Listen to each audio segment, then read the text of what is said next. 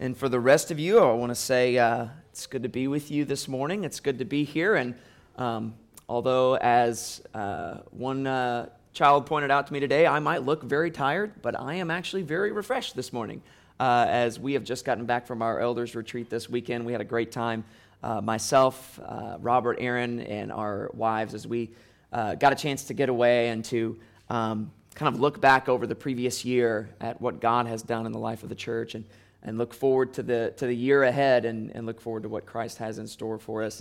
And we're always so amazed as we consider that we are looking down the barrel of 6 years as a church, and that's 6 years of God's faithfulness. And when we think about ourselves and kind of our abilities and those kinds of things, we are very quickly realizing that it's only by the grace of God and His kindness toward us as a church that we are here 6 years later.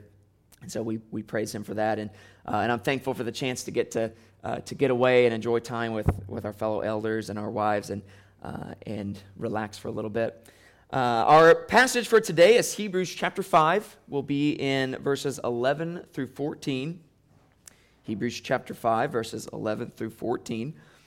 As you can see from my title today is A Warning to the Dull. A Warning to the Dull. And I'll start at first for any of you who do not think of yourselves as very charismatic or entertaining. I am not talking about those who are maybe boring. Boring is not the idea behind this word dull. If you consider yourself to be boring, first of all, you're probably not that boring, but second of all, don't worry. This is not necessarily singling you out for your boring demeanor, but rather speaking to those who are, with regards to spiritual things, with regards to Christ, sluggish, slow, lazy, apathetic, dull in that sense. Over the past couple weeks, we've been hearing through the Holy Spirit in our text in Hebrews of the priesthood of Christ and His priesthood, and how it is a good priesthood, how it is one after the order of Melchizedek, how His priesthood is better than Aaron's priesthood. And we've kind of begun to dip our toes into what is actually an expansive teaching in the book of Hebrews on the priesthood of Christ, and one that is very deep.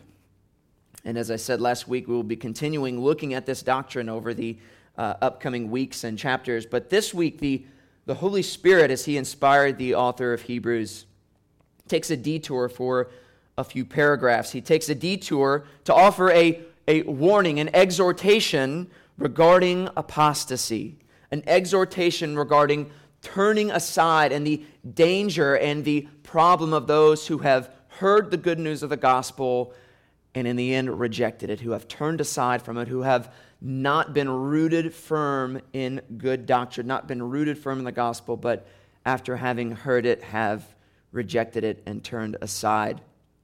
These are important passages that we will be covering over the next couple weeks, and passages that are not necessarily easy for us to digest and to perfectly understand at first glance. But my hope and prayer is that as we study, as we read, as we preach over these next few weeks, that passages that are frankly difficult many times for us to understand will, by the power of the Holy Spirit, be made clear, that we might see them truly and rightly as they were intended.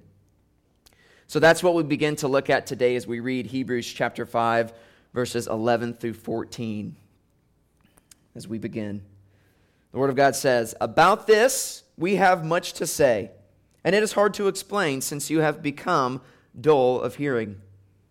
For though by this time you ought to be teachers, you need someone to teach you again the basic principles of the oracles of God. You need milk, not solid food. For everyone who lives on milk is unskilled in the word of righteousness, since he is a child. But solid food is for the mature, for those who have their powers of discernment trained by constant practice to distinguish good from evil." Let's pray. Lord God, as we come before your word today, we ask for your help. We ask that we would see the word of God truly, that we would see it clearly, and that we would understand it rightly. All of this in spite of it being delivered by one who is sinful and being heard by those who are sinful. Lord, today we come relying on the work of the Spirit to open our eyes and open our ears to your word. And we pray this in Jesus' name. Amen. Our passage today is one that has been taught widely with regards to spiritual maturity. Many have understood and applied this text to call Christians to maturity, to say, hey, immature Christian, become mature. And in doing so, oftentimes, the spiritual milk described in these verses is contrasted with the meat described in these verses, as though one is good and the other is bad. And I would argue and propose to you today that this is not necessarily the most perfect interpretation of this text. Well, I think immaturity is in view here, and I think immaturity to the extreme and to the certain degree that is described here is in view, and yet I do not think that the goal of the text here should lead us to conclude that those taking in spiritual milk are doing something wrong, and those taking in spiritual meat, solid food, are doing something right. I think that would be a mistake to take this text and simplify it down just to that, because really what is in view here in this text as we begin this excerpt, this section that the author of Hebrews is writing on apostasy, on the danger of those who ultimately reject the gospel, what he has in view here is one of these. We need to read this in context, and as we have studied, as we have looked at this book over the past few weeks, you'll know that even by the title, this is a book largely written to Jewish hearers. That was the original intended audience of the book. It does not mean it doesn't have application for us today, that it is useless to us today, but that was the original audience that this was intended to. And the purpose that the Holy Spirit is writing is to call these Jews who have heard the gospel, many who have accepted the truths revealed in the gospel, revealed to them by the apostles, empowered by the Holy Spirit. They accept them to be true, and yet they're having a hard time completely grasping them, a hard time letting go of the former things, the shadows of which Christ is the substance. They are having a difficult time, many of them, letting go of those things and clinging to Christ as the true and better mediator of the true and better covenant. When we think about that as our context, I think that helps us to understand this text a little more clearly. That when we begin to see the issue, we see that in verse 11 and 12, the actual issue being discussed here is identified, and it is identified as dullness of hearing. So point number one, identifying the issue.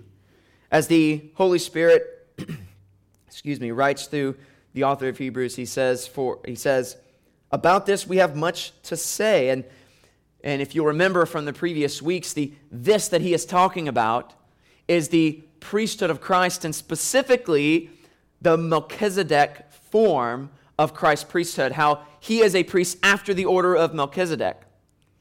And as we began last week, you begin to realize this is a rather deep doctrine.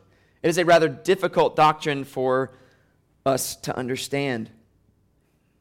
And that is the point that the author of Hebrews is writing here. He says, about this we have much to say, and it is hard to explain, since you have become dull of hearing. Here we have the issue identified. He goes on to say in verse 12, for though by this time you ought to be teachers, you need someone to teach you again the basic principles of the oracles of God. The issue outlined and defined here is that the hearers of this message that the Holy Spirit is writing have become dull of hearing. And because of their dullness of hearing, it is difficult for them to understand and grasp the heavy things of God, as the author says. This dullness of hearing might at first glance seem to us to be a minor thing, to be dull of hearing, to struggle to understand. We might think, well, no one, when they first read about Melchizedek, completely gets it, do they? No, they don't. Absolutely they don't. But the point that the author is writing to them here and saying is that by this time, you ought to have a firm grasp on the things ahead of this. In fact, you ought to have been taught so much by now, and have been taught so much, you ought to be teachers. You ought to be pouring what you know into others. You ought to be discipling others, training them up. This is the issue that Pastor Vodi Balcom describes when he describes a bricklayer who has been laying bricks for 20 years. And imagine a younger bricklayer comes up and just getting into the trade and says, hey, I want to learn the trade of bricklaying, and I came to you because you must be an expert. You've been doing this for 20 years. You are an expert bricklayer. And imagine if that bricklayer were to say, no, I'm no expert bricklayer. I'm no master bricklayer. Well, either he is lying and being falsely humble, or else he would say, well, then what have you been doing this whole time? Something has gone wrong if you've been laying bricks for 20 years and yet have nothing to teach to this young man who has come along to learn the art of bricklaying. That is the problem that we see described here of spiritual dullness, that you have been hearing the things of God, you have been taught the Scriptures, you have been exposed to the gospel, the goodness, the milk of the gospel, and yet it seems to have had no effect, and you are immature still. You still need to hear the basic things after so much time. To help us understand the danger of dullness of hearing, I would encourage you to look at Matthew chapter 13. You can turn with me there if you'd like, to Matthew chapter 13. In Matthew chapter 13, we have one of the most famous parables that Jesus ever told, the parable of the sower and the seed. And if you're familiar with the parable, you'll know that the sower throws seeds out into the field, and the seed lands in different places. It lands, some of it on the hard, trodden down path, and ultimately is eaten by the birds. Some lands in rocky soil, and though it sprouts up, it ultimately withers and dies because it has no root. Some of it lands in the thorns, and though it grows at first, it is ultimately choked out by the thorns, by the cares and the concerns of the world around them. And then some of it lands in good soil and takes root. Not only takes root, but blooms and blossoms. Not only that, but ultimately bears fruit. And Jesus tells this parable, and it's difficult to understand. And the disciples ask Jesus, why do you speak in such ways? Why do you speak to the people and to us in parables like this? And what does Jesus answer? In Matthew chapter 13, verse 13 and following, he says this, "This is why I speak to them in parables, because seeing they do not see, and hearing they do not hear, nor do they understand." We see the problem exposed by Jesus here and why he speaks in this way. He says it's because there are some who see and yet don't see. There are some who hear and yet don't hear. He goes on to say, "Indeed, in their case, the prophecy of Isaiah is fulfilled that says, 'You will indeed hear but never understand. You will indeed see but never perceive. For this people's heart has grown dull, and with their ears they can barely hear, and with their eyes they have closed, lest they should see with their eyes and hear with their ears and understand with their heart and turn, and I would heal them. Blessed are your eyes, for they see, and your ears, for they hear. For truly I say to you, many prophets and righteous people longed to see what you see and did not see it, and to hear what you hear and did not hear it." We begin to see from this passage where Jesus speaks to his disciples the true threat, the true danger of becoming dull of hearing.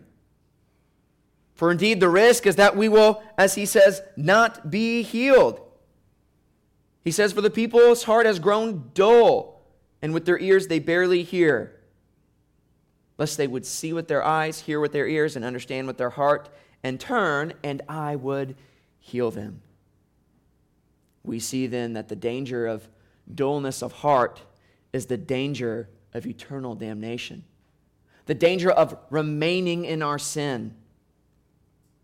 Dullness of heart, as it is described here, is a product of, is a symptom of those who have never truly understood the gospel. There is a difference being described in Hebrews and in the book of Matthew and throughout the New Testament. A difference between that of hearing and actually hearing. Or we might maybe more understandably see that there is a difference between hearing and listening. You see, everyone hears. There's not a single person in this room that isn't hearing what I'm saying. We all of those who have their sense of hearing still intact, can hear. And yet we can understand that there is a difference between hearing something and actually listening to something. One of these activities is passive, hearing something. One of these activities is active, actually listening to something, putting in effort to hear it and to understand it and to process it. And I would argue probably every husband and wife here in this place today can understand the difference between hearing and listening. Am I right? Amen. I know every parent can understand the difference between hearing and listening. I recount the times I have spoken to my son Elijah and told him something. And he'll maybe nod, he'll maybe say okay, and his eyes are doing this, you know? And then I say, Elijah, look at my eyes, look at my eyes. And he looks at my eyes, and then I get the feeling he's distracted by my eyes as I'm talking to him. And just not at all listening to what I'm saying. He's hearing what I'm saying. He knows when to respond. He knows I'm talking to him, and yet he's not putting in the effort to actually listen, to actually process what I'm saying, to actually apply the words that he's hearing and understand them. This is the demonstration that we are given. This is what it means to be dull of hearing. Another example, and I think perhaps a more serious example that we can understand. At the house that I grew up in when I was young, I lived right across from a train yard. And if you've ever lived near a train yard or worked at a train yard, you'll know that it is a very, very noisy place to be. Trains constantly crashing into one another, taking off, their wheels spinning, horns blowing. It is just constant noise, and not just during the day, but all hours of the night. And I can remember I would have friends over to spend the night, and they would say the next morning, I couldn't hardly sleep at all because of those trains. They were so loud, the banging together shook the upstairs of the house, and they would say, how do you sleep through all of that?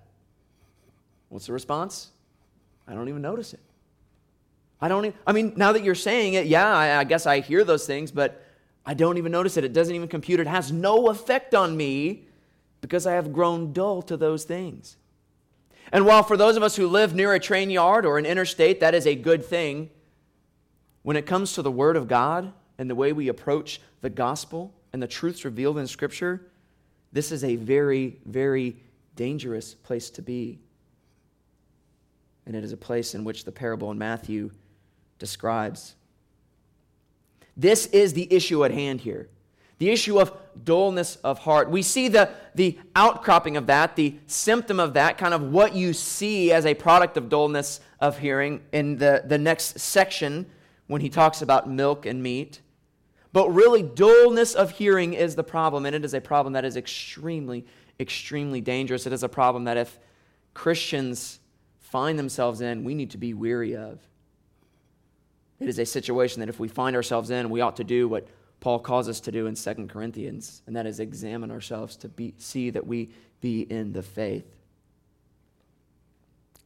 Point number 2, the danger of extended adolescence. We see now the problem has been identified. Dullness of hearing is the problem. But then in the second half of verse 12, moving into 13, the Holy Spirit moves on to describe what results from dullness of hearing, the symptoms of it. We see in the second half of 12, going into 13, he says, you need milk, not solid food. For everyone who lives on milk is unskilled in the word of righteousness, since he is a child. I think I might have said Paul just 1 second ago. I don't know that Paul wrote the book of Hebrews, let me be clear. The author of Hebrews, though, writes for us this and begins to describe what results when we are dull of hearing. This is the problem that the author of Hebrews identifies. He says, it is a problem that I have seen that though there are great things that I would like to teach you, there are difficult and deep and profound and good things, meat of the gospel, the meat of the word that I desire to teach you, but the problem is you are not ready. You should have been ready long ago, and yet even still you are not ready but need milk. And he identifies this as a problem. It's the problem of having an aged baby. A grown man, yet one who lives like an infant. There was a trend a few years back that I heard about, maybe it's still a thing, where grown adults would do this thing where they would celebrate their birthday and they would do so with a smash cake. Does anyone know what a smash cake is? A smash cake is what you give a 1-year-old at their first birthday, and you watch as they dig into it and get it all over their face and their hair, and they throw it all over the place, make a big mess. And it's a lot of fun, right? We've done it with both of our boys when they turned 1, and we'll do it with our daughter. It's fun, it's cute, it's great, and it's sweet. When you see that, when you see pictures of that, you think, oh, that's so cute, that's so sweet. The problem is, though, when adults begin to do this, as was the trend at least for a while, you get these pictures that come out that are intended to be funny, intended to be cute in some way, where you have grown adults, sometimes even dressed as babies, sitting on the floor with a cake and having it all over themselves, all over the place, laughing, just a big mess. And I, for one, when I have seen those pictures, have not thought, oh, that's so cute, that's so sweet. Look at that 40-year-old man with his shirt off and cake all over his belly. It's disgusting, right? I hope you guys are with me. I think that is gross. And when we see that, that gives us a picture of what the author of Hebrews is addressing. This extended infancy, where though they ought to have been grown, they have been a part of the faith long enough, they have been introduced to these things and being taught these things for so long, and yet they are still smashing cakes like infants, still trying to live off of milk. This is what the author sees and what causes him such concern, not just because he thinks milk is bad, that's not the problem, but because he sees this as a symptom of dull hearing. Because let's consider for a minute what it is that the author is saying here concerning spiritual milk. The Holy Spirit is identifying a problem, but the problem that he's identifying is not with the milk.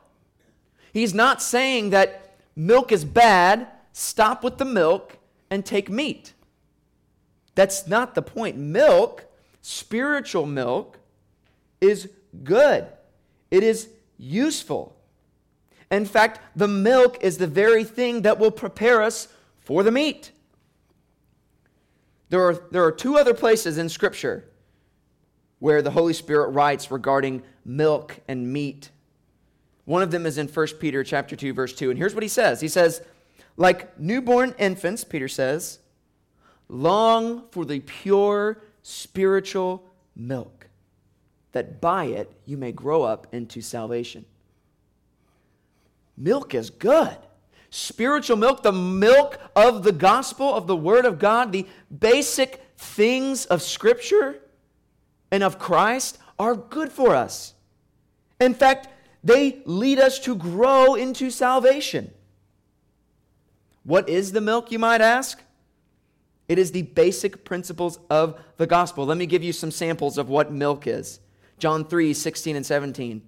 For God so loved the world that he gave his only Son, that whoever believes in him should not perish but have eternal life. For God did not send his Son into the world to condemn the world, but in order that the world might be saved through him. Romans 5:8, spiritual milk. But God shows his love for us in that while we were sinners, Christ died for us. Ephesians chapter 2, verses 4 through 5. But God, being rich in mercy, because of the great love with which he loved us, even when we were dead in our trespasses, made us alive together with Christ. By grace you have been saved. 1 Corinthians chapter 15. But in fact, Christ has been raised from the dead, the firstfruits of those who have fallen asleep. For as by a man came death, by a man has come also the resurrection of the dead. For as in Adam all die, so also in Christ all shall be made alive. That is spiritual milk. And that's delicious. And it's good. And it grows us and it nurtures us in Christ. And these are the kind of things that when someone first comes to faith, when they are first being introduced to the gospel, to the things of God, this is what you give them. You say, read this, look at this. Even though we're wicked, God loves us. Christ died on the cross to forgive us of our sin, to save us. This is good for us. This is sweet, nutritious, spiritual milk. And it is needed for anyone who is to be saved. And we see that as John Piper points out, the question then is not what's wrong with the milk. The question is, what are you doing with the milk? You see, we can be giving milk to infants all day long, but if those infants are taking the milk and pouring it on their chest and dumping it into the trash can and splashing it all around, taking baths in milk, what good does that milk do them? It does them none. They will never grow. Not only will they never grow, they ultimately will die. The same is true of spiritual milk. These things of God, the spiritual milk of the gospel, the basic realities of Scripture, the things that we push young new believers to that are good for them, are good for them. The argument that is being made here in Hebrews is not milk is bad, solid food is good. The problem is seeing this extended infancy. And this then is where we begin to see the correlation between dullness of hearing and the ineffectiveness of spiritual milk. Dullness of hearing and the ineffectiveness of spiritual milk. If the basic gospel truths seen in this passage, and the passages that we just mentioned, all of these passages, 1 Corinthians chapter 15, Ephesians 2, Romans 5:8, John 3:16, these things are true and good and ought to be heard and listened to. The problem is that this milk, this spiritual milk, has never actually made its way into the digestive system of these believers. That the realities seen, the truths revealed here, are not actually being digested or not actually being taken in and having their intended effect. The problem is not with the milk. The problem is that the milk is not finding its way in. And that is because they are dull of hearing. This is the danger of dullness of hearing. That the truth that God has revealed to us does not make its way to where it needs to go. And that is a danger for believers and unbelievers alike. For even believers, though we are secure in Christ Jesus, though we know that no one can pluck us out of the hand of God, we also know the danger of becoming numb to the things of God. We also know that that can happen to us. We can begin to hear Scripture and say, yeah, I already know that. All right, move on. I already know that. I don't need to think about that too much more. I want something else. There is a danger even for believers in doing that when we begin to grow dull to the things of God. It is a symptom of something far more dangerous. Point number 3 then, as we begin to think about what is solid food and what good does it do for us. Because as I've said, it is not the case that spiritual milk is bad and solid food is good. Both are good and both are needed and both are useful, but one is intended to lead us and grow us into the other. So here we have application for believers. The more we take in the spiritual milk of the Word and digest it and meditate on it and study it, the more prepared we will be for the meat of the gospel. Not only will spiritual milk prepare us for the meat, it will begin to give us a desire for the meat. It will begin to grow us in the ability to digest, grow us in the ability to work our jaws and our muscles, to begin to eat the spiritual meat of the gospel. It's like the first time you give baby food to a baby, the first time they get solid food. It's not very long before that's what they want. Give me more of that thing that really fills my belly, that thing that I can work on with my mouth. I remember with our youngest, Nathan, man, when he got a taste of solid food, there was no stopping that child. We couldn't wait until he could feed himself with his own hands, because until then, we never got to eat a meal together. It was a constant shoveling into his mouth because he couldn't get enough of the solid food. Could not get enough. He loved it. The taste, the feel, the sensation is just something deeper and greater than the milk. It's like moving from milk, baby food, onto steak. There is steak to be had in God's Word. There is good, delicious meat for us to sink our teeth into. And the thing is, for those of us in here who have tasted steak, we want more steak, do we not? We desire more of the steak. No one eats a steak and says, yeah, that was good. I don't think I'll eat it again. No one that I've ever met. Not if they're being honest. The more we enjoy good food like steak, like seafood, the more we desire it. The more our palate begins to grow accustomed to those good things. There's a little bit of a danger in eating steak too often and eating seafood too often. We begin to come to a point where that's all we want. This is the way it ought to be with the Word of God. Because no one has ever had their fill of God's Word. No one has ever taken in, heard the Word of God, digested it, soaked it in, meditated on it, and then said, I don't need any more. I'm done. In fact, the opposite is true. No one has ever gotten enough of it. No one has ever been done with the Word of God and said, I never want any more. I've had my fill. No true believer has ever come to that conclusion. The more we take in the Word of God, the more we eat and digest and meditate on His Word, even the deep and tasty and rich things, the more of it we want. And yet, there is nothing more satisfying to our souls. It's a weird thing where the more we take in of the Word of God, the more we let it have its effect, the more satisfied we are. And the more satisfied we are, the more of God's Word we want. This is the way things ought to be for the Christian. This is the way the Holy Spirit has designed it to work. It's like forever having an itch that you can always find relief to. And it feels amazing. And yet you never don't want it.